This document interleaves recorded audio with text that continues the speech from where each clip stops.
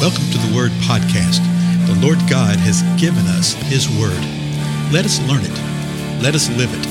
Let us rejoice in it. Spread the Word.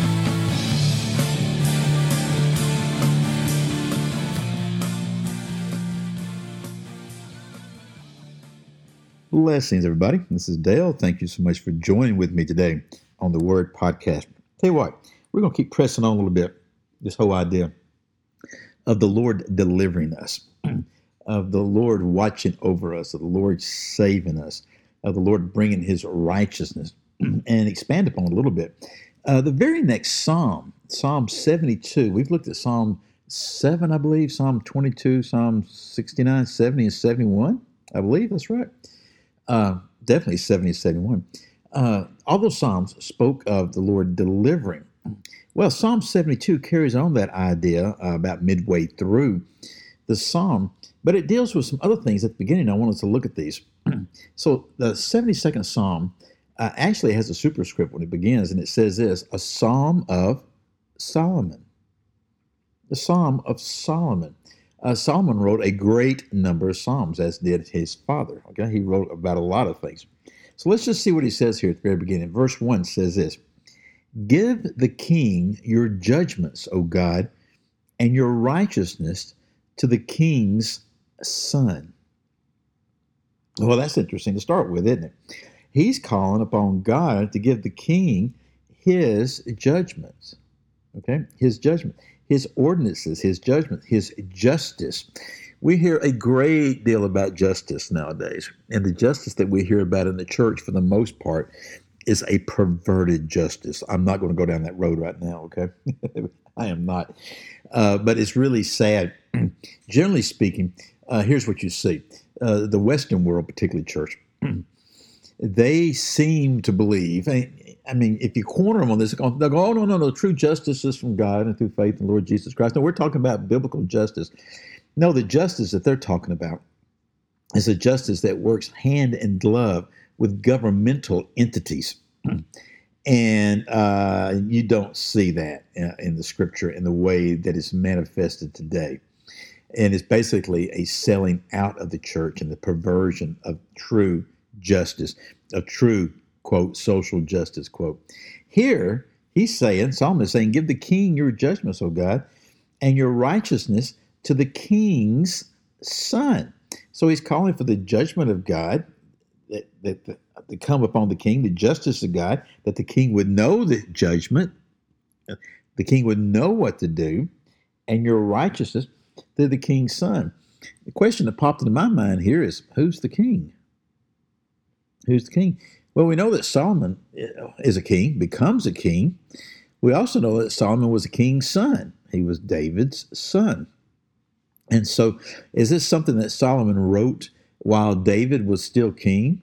In other words, he's saying, give the king, my father David, your judgments, O God, and your righteousness to the king's son, speaking of himself.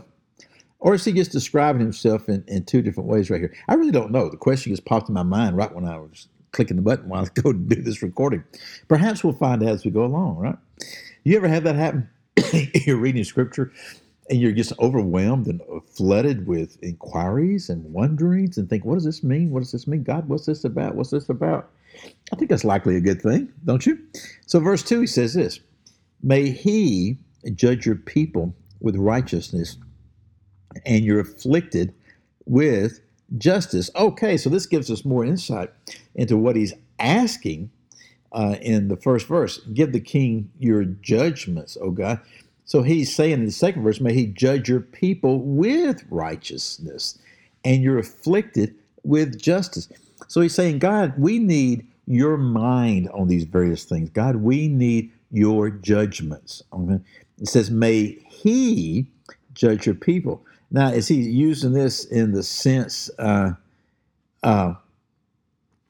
he's the he, or that his father's a he? Or here's a wild one, a little note here in the New American Standard Bible says this, many of the pronouns in this psalm may be rendered he, a capital H, since the typical reference is to Messiah.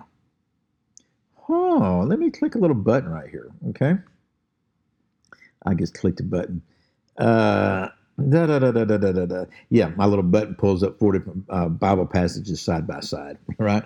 And I was just looking to see if any of them made the commentary of capitalization on that particular thing. And they didn't, though the King James sort of does. King James says, "He shall judge thy people with righteousness and thy poor with judgment." Well, the H is capitalized on he because it's the beginning of the sentence, so we don't know which way it goes. But that's interesting. So it's the psalmist here, Solomon, calling for the judgment of the Lord to be with the king and the righteousness of the Lord to be with the king's son. May he judge your people with righteousness and you're afflicted with justice. Is he speaking of the king? Is he speaking of Messiah to come?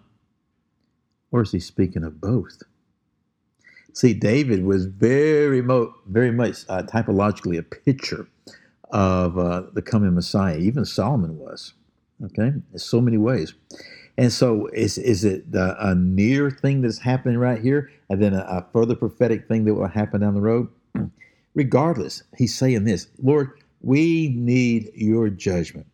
Lord, we need your righteousness. We need your justice.